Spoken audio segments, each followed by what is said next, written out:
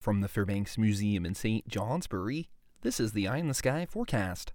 Quiet weather will be the rule through the middle of this week, but a potent storm at the end of the week provides moderate to heavy rain, which could provide some flooding, with the high likelihood of damaging winds.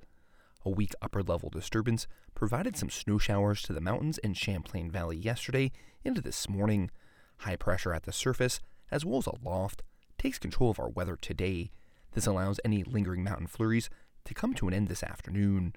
Although we return to dry weather, clouds will be pesky to erode this afternoon. Therefore, expect mostly cloudy skies over the higher terrain with some valley sunshine, especially south and over northern New York. A bit cooler air mass filters into our area, and this makes for highs in the mid-20s to around freezing today. Lows tonight will be about 5 degrees cooler than last as they fall into the teens throughout the region. Skies trend towards clear overnight with lingering clouds here in the Northeast Kingdom. Some lows in the upper single digits could pop up over the cooler spots at the Adirondacks, where skies will likely become clear. Tomorrow provides a good deal of sunshine, especially by December standards. Highs will be similar to today. They'll rise to around freezing over the valleys. Lows fall back into the teens again tomorrow night. Thursday kicks off a quick warming trend as widespread highs in the 30s return to the valleys. It remains dry on Thursday, as it will be the calm before the storm. A substantial upper-level trough in the northern jet stream digs deep into the center of the nation at the end of this week. This allows a low-pressure system to develop at the base of the sharp trough over the lower Mississippi River Valley. This system then quickly and dramatically intensifies as it moves north.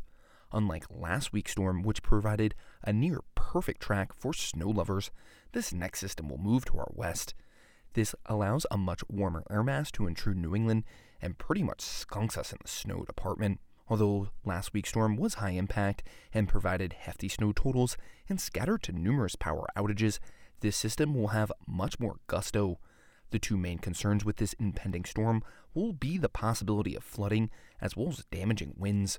Although we are still sussing out all the details, wind gusts around 50 miles an hour are likely throughout the region, especially over the western-facing slopes and ridgelines, as we do become pinched between surface high pressure to our west and high pressure to our northeast.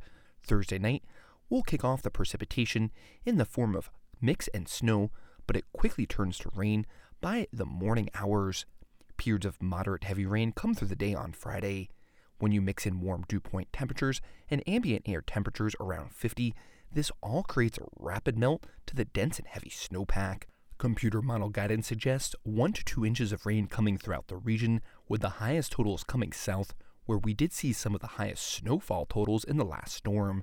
Therefore, the best chance of flooding does occur over southern areas, over places like the Otter Creek, as well as parts of northern New York. An Arctic front sweeps through our area on the backside of the system, allowing temperatures to fall a good 30 degrees from around 50 and then into the teens Friday night. This will provide a flash freeze. Checking out the forecast details, this afternoon, mostly cloudy with more sunshine over the valleys and south, any lingering mountain flurries coming to an end. Highs in the mid-20s to around freezing. Tonight, becoming mostly clear with lingering clouds over the Northeast Kingdom. Cooler, lows in the teens. Tomorrow, mostly sunny with a bit less sun north. Highs around freezing. Tomorrow night, mostly clear early with increasing clouds after midnight, lows falling back into the teens. Thursday, filtered sunshine through mid and high clouds, highs in the 30s. I'm meteorologist Chris Kurdak with an Eye in the Sky.